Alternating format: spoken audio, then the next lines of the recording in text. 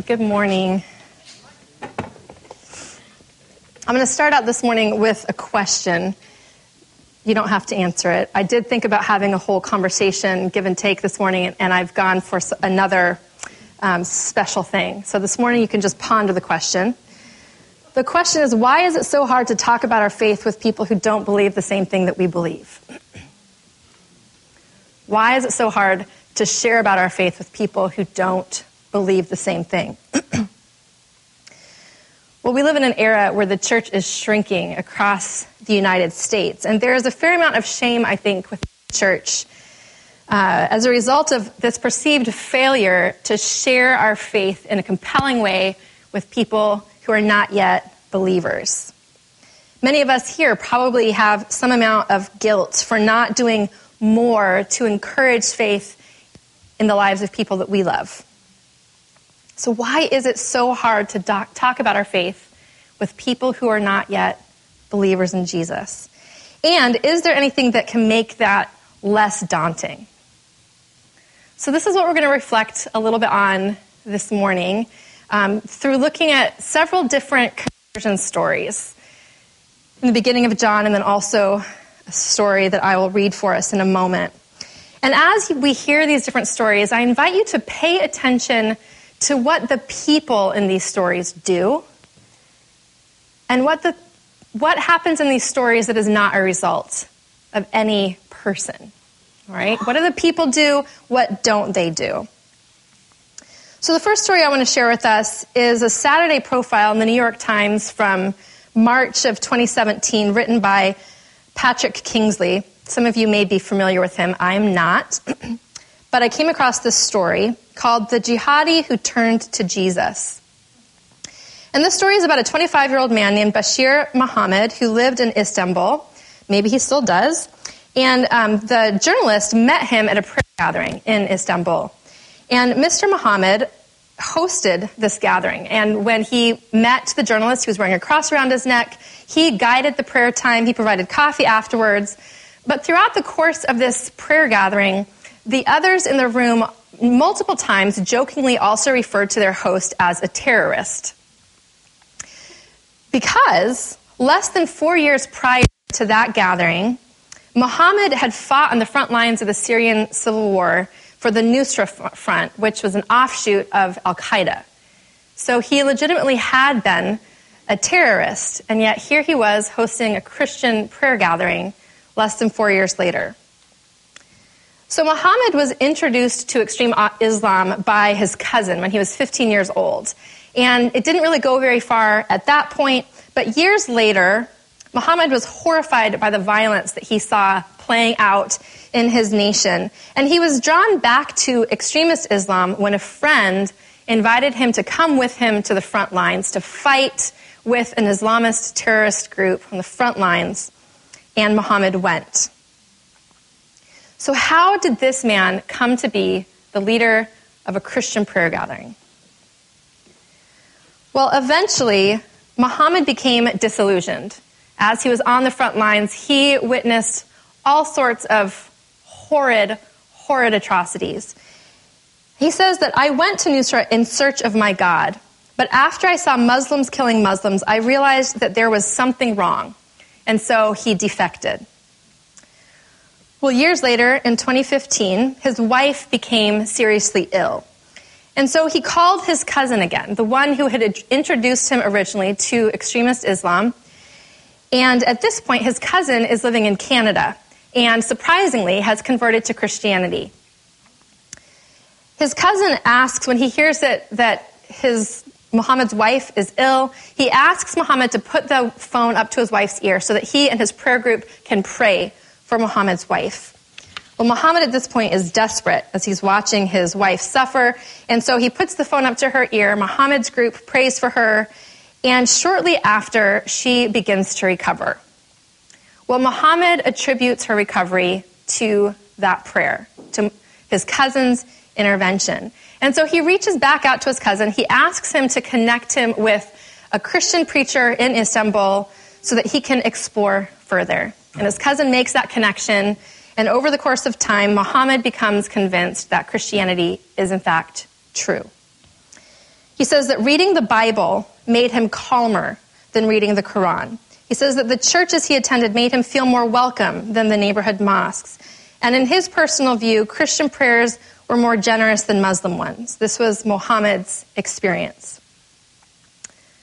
Well, Kingsley goes on in his article to make the observation that that Mr. Muhammad and his wife, perhaps it was their dreams as well that sealed their conversion for him. And he shares about a dream that both Muhammad had and Muhammad's wife.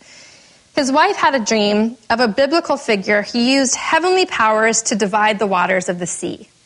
And that dream encouraged her. It brought comfort to her. And Muhammad interpreted that dream to be from Jesus. Well, Muhammad also had a dream. His dream was that Jesus had given him some chickpeas. But again, the result of that dream in Muhammad was consolation. He knew that that was Jesus caring for him. The two of them felt love. And he says that there's a big gap between the God I used to worship and the one I worship now. We used to worship in fear, and now everything has changed. Now, there are a variety of different people that played a part in Muhammad's story of coming to faith. His cousin, who first introduced him to Islam, later introduced him to Christianity. There's this friend who played a part in his journey, inviting him to come and join this terrorist group. And then there's this preacher who he conversed with. So each one of these different people played an important role in Mr. Muhammad's journey and his eventual conversion. There are human fingerprints all over this story. And yet, as Kingsley writes this article, over and over again in the course of this article, he reflects that Mr. Muhammad's story makes no sense. It makes no sense. It doesn't. Unless Kingsley is missing something as he's writing this article. And I think that he is missing something very important in Muhammad's story. There is something critical at play in his story that is being overlooked. So keep that in mind. And now I'm going to read our passage for us. This comes from John chapter 1. And this is immediately following John the Baptist baptizing Jesus in the Jordan River. I'm picking up in verse 29. The next day, John saw Jesus coming toward him and said, "Look, the Lamb of God who takes away the sin of the world. This is the one I meant when I said, a man who comes after me has surpassed me because he was before me. I myself did not know him, but the reason I came baptizing with water was that he might be revealed to Israel." Then John gave this testimony. "I saw the Spirit come down from heaven as a dove and remain on him. And I myself did not know him, but the one who sent me to baptize with water told me, the man on whom you see the Spirit come down and remain is the one who will baptize with the Holy Spirit. I have seen and I testify that this is God's chosen one." The next day, John was there again with two of his disciples. And when he saw Jesus passing by, he said, "Look, the Lamb of God." When the two disciples heard him say this, they followed Jesus. Turning around, Jesus saw them following and asked, "What do you want?" They said, "Rabbi," which means teacher, "where are you staying?" "Come," he replied, "and you will see." So they went and they saw where he was staying, and they spent that day with him. It was about 4 p.m. Andrew, Simon Peter's brother, was one of the two who heard what John had said and who had followed Jesus.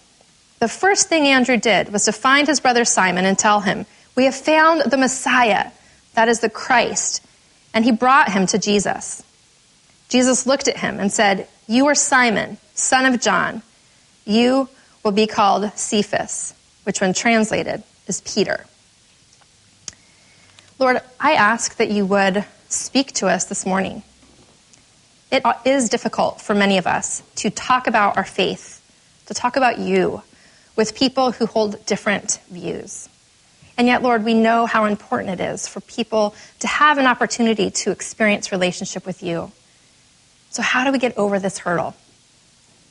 Lord, this morning as we reflect on these different stories of other people's experience with you, We pray that you would open our eyes to some of the reasons why it is challenging and help us move to a place of maybe freedom from that, to be able to be more bold in simply inviting others to come and see.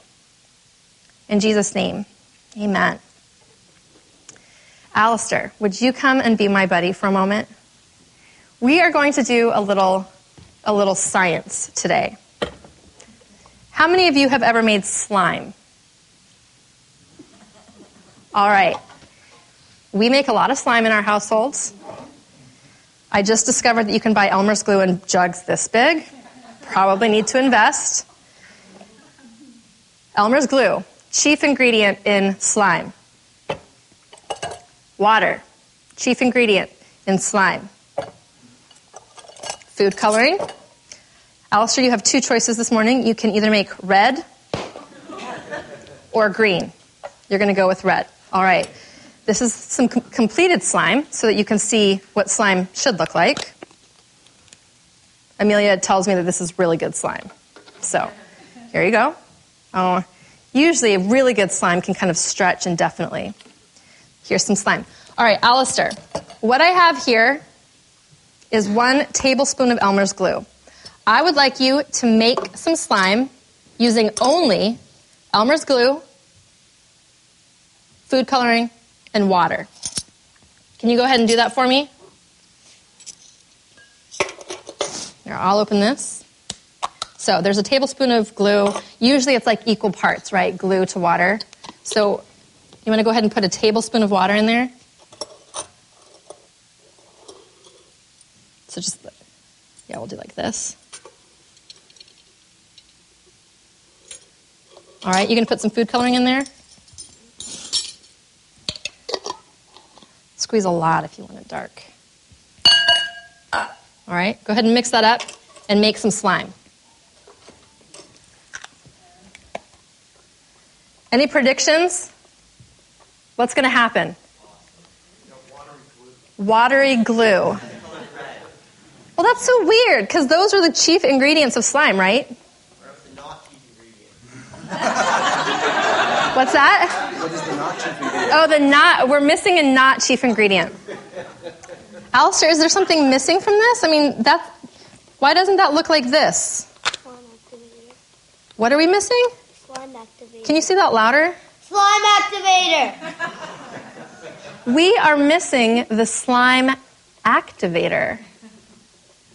So you can have all the glue you want, all the water you want, all the food coloring that you want, but unless you add an activator, it's just watery glue.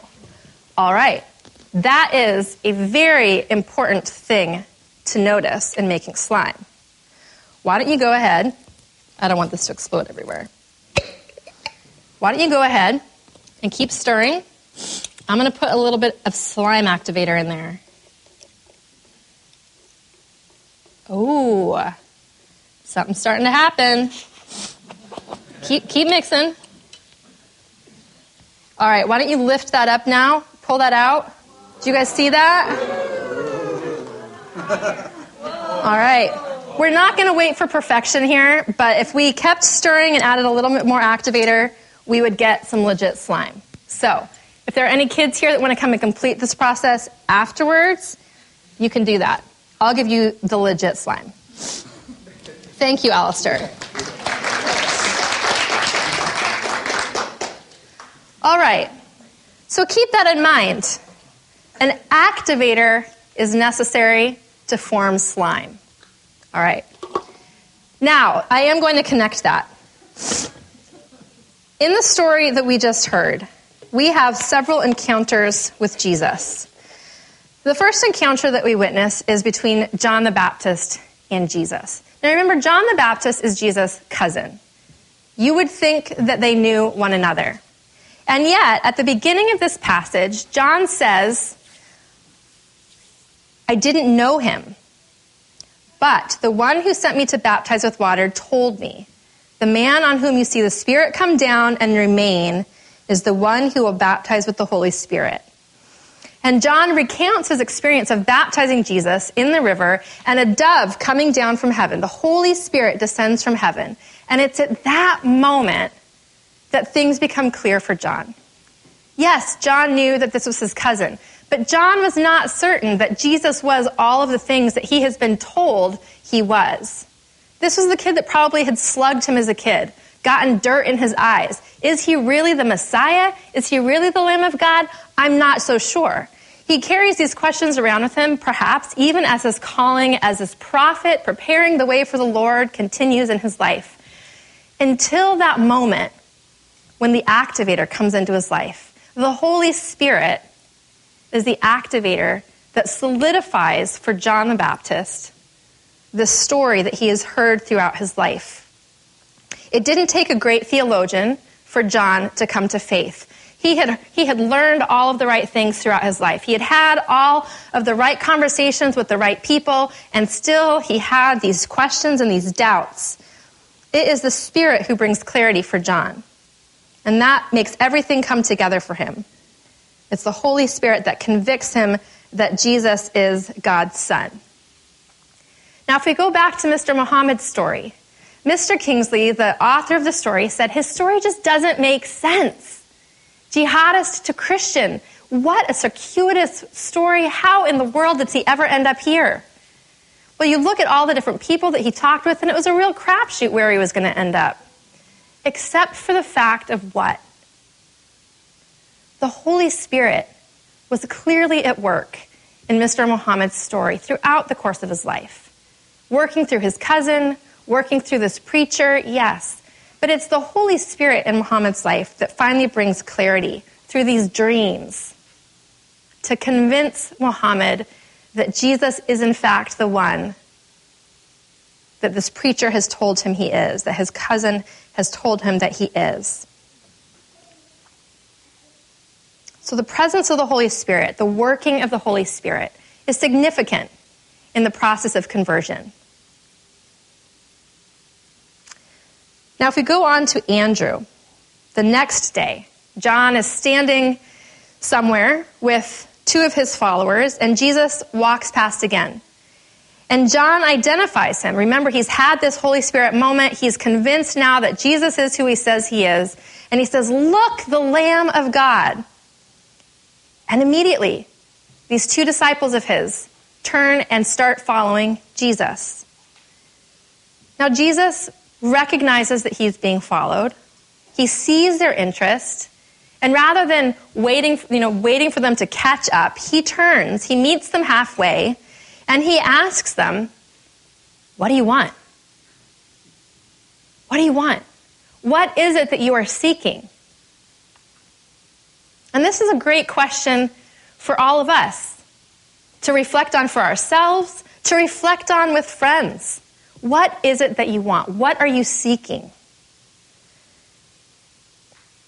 Well, their response is, "Teacher, where are you staying?" And I think that's a really weird question. Of all of the things to ask, where are you staying?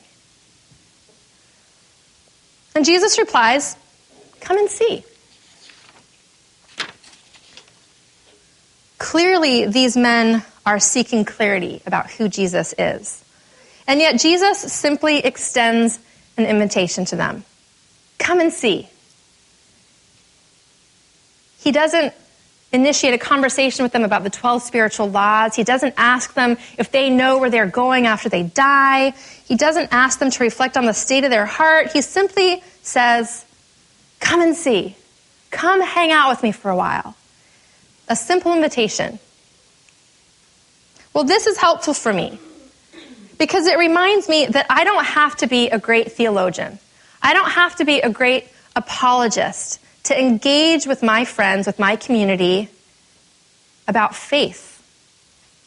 That all I have to do is invite them to come along. Come and see. Come live my life with me for a day and just see how it sits with you. Who are the spiritually curious people in your life who are waiting for an invitation, not a theological argument, but simply an invitation to come and see.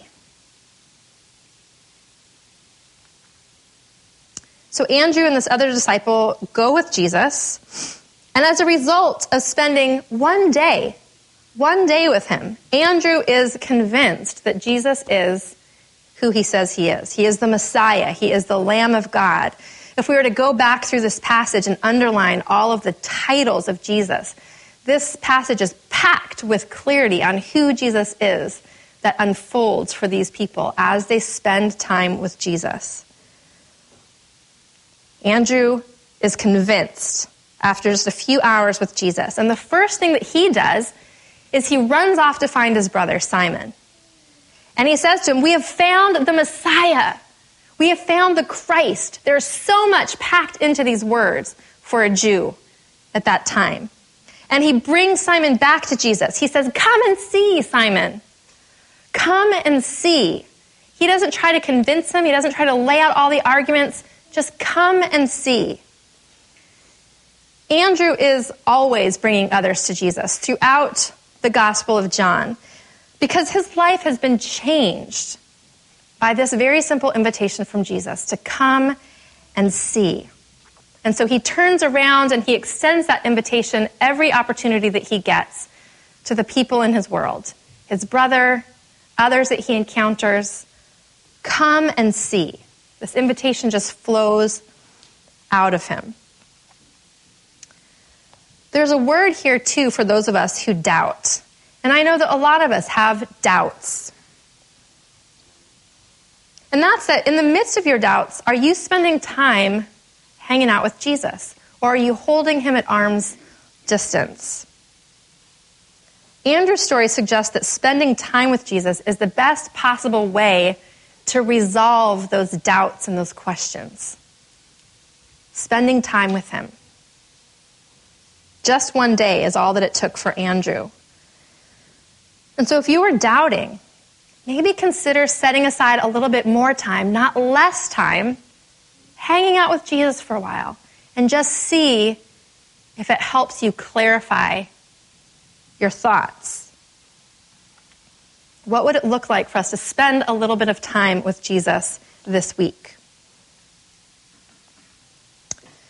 Well, the last encounter that we see is between Jesus and Simon, Andrew's brother. And it says that Jesus looked at him and said, "You are Simon, son of John. You will now be called Cephas," which when translated is Peter. Now the word here for the way that Jesus looks at Simon is a word that's not simply gazing at him. When Jesus looks at Peter, he sees to Peter's heart. He doesn't just see the exterior, he sees what's going on inside.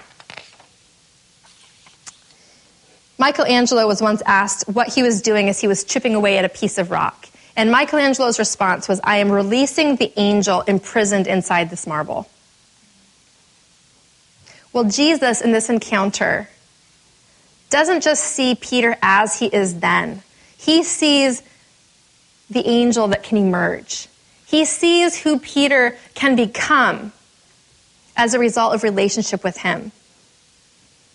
But what's important here is that Jesus does not ask for Peter to be at that point before he can enter into relationship with him, does he? He claims Peter as his own. He gives him a new name as a poor fisherman from Galilee. He welcomes him as he is and then shapes him through the course of relationship with him. And the same is true for you and me. The same is true for the people that we are struggling to, should we invite them to come with us to church? Should we have that conversation with them? Peter's story here should help us to relax a bit. Because it's okay if we don't look like a Christian yet. It's okay if those people that we are considering talking to about our faith don't look like a Christian yet. Why should they? They don't need to have it all together. We don't need to have it all together in order to be in a relationship with Jesus. Belong, then believe, then become is the example that I see in this passage, the way that Jesus functioned. The becoming happens through relationship with him. So I see so many different things wrapped up in this passage for us anxious evangelists. This passage reminds us that bringing our loved ones into relationship with Jesus is not all up to us, all right? There is an activator that is the Holy Spirit that is at work in the life of every single person on the face of this globe, wooing them. And yet Andrew's story reminds us that we have a role to play. We do have a role to play. But our role is simply to invite. Come and see. Come and see. You have doubts? Great. Come and see. You think that we're crazy? Well, why don't you come and see? Maybe you'll change your mind. Simon's encounter with Jesus, the lowly fisherman at the beginning, reminds us that no matter how rebellious, how rough around the edges, how far gone we are or our friends are, there is no one that Jesus would not welcome with open arms. No one. He welcomed Muhammad with open arms, jihadist turned Bible study leader. He desires to do that for all of us. So who is the spiritually curious person in your life that is waiting for a simple invitation? Not a theological debate, an invitation. And what could you invite them to? Maybe it's Sunday morning worship. Maybe it's to dinner with you and another friend who shares your faith. Maybe to a community group. Maybe to a walk around Green Lake. There is someone who is waiting for an invitation from you. And for the doubters in the room, each of these stories suggests that spending time with Jesus is the best way to work through those doubts. That is counterintuitive to us. When we begin to doubt, our first impulse is to push away. Try drawing close to Jesus for a bit and just see if that helps bring clarity in your doubts.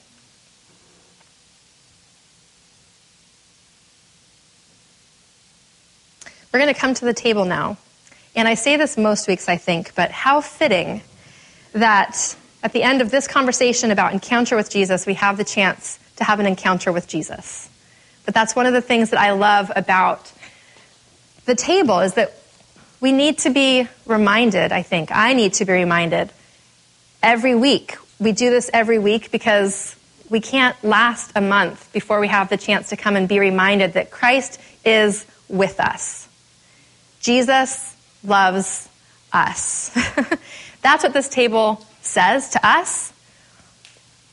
If you were to invite a friend here, that would be what was communicated to your friends, I hope, as they are invited to this table.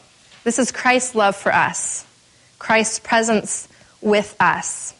So let's take a moment to pray as we prepare to encounter Jesus.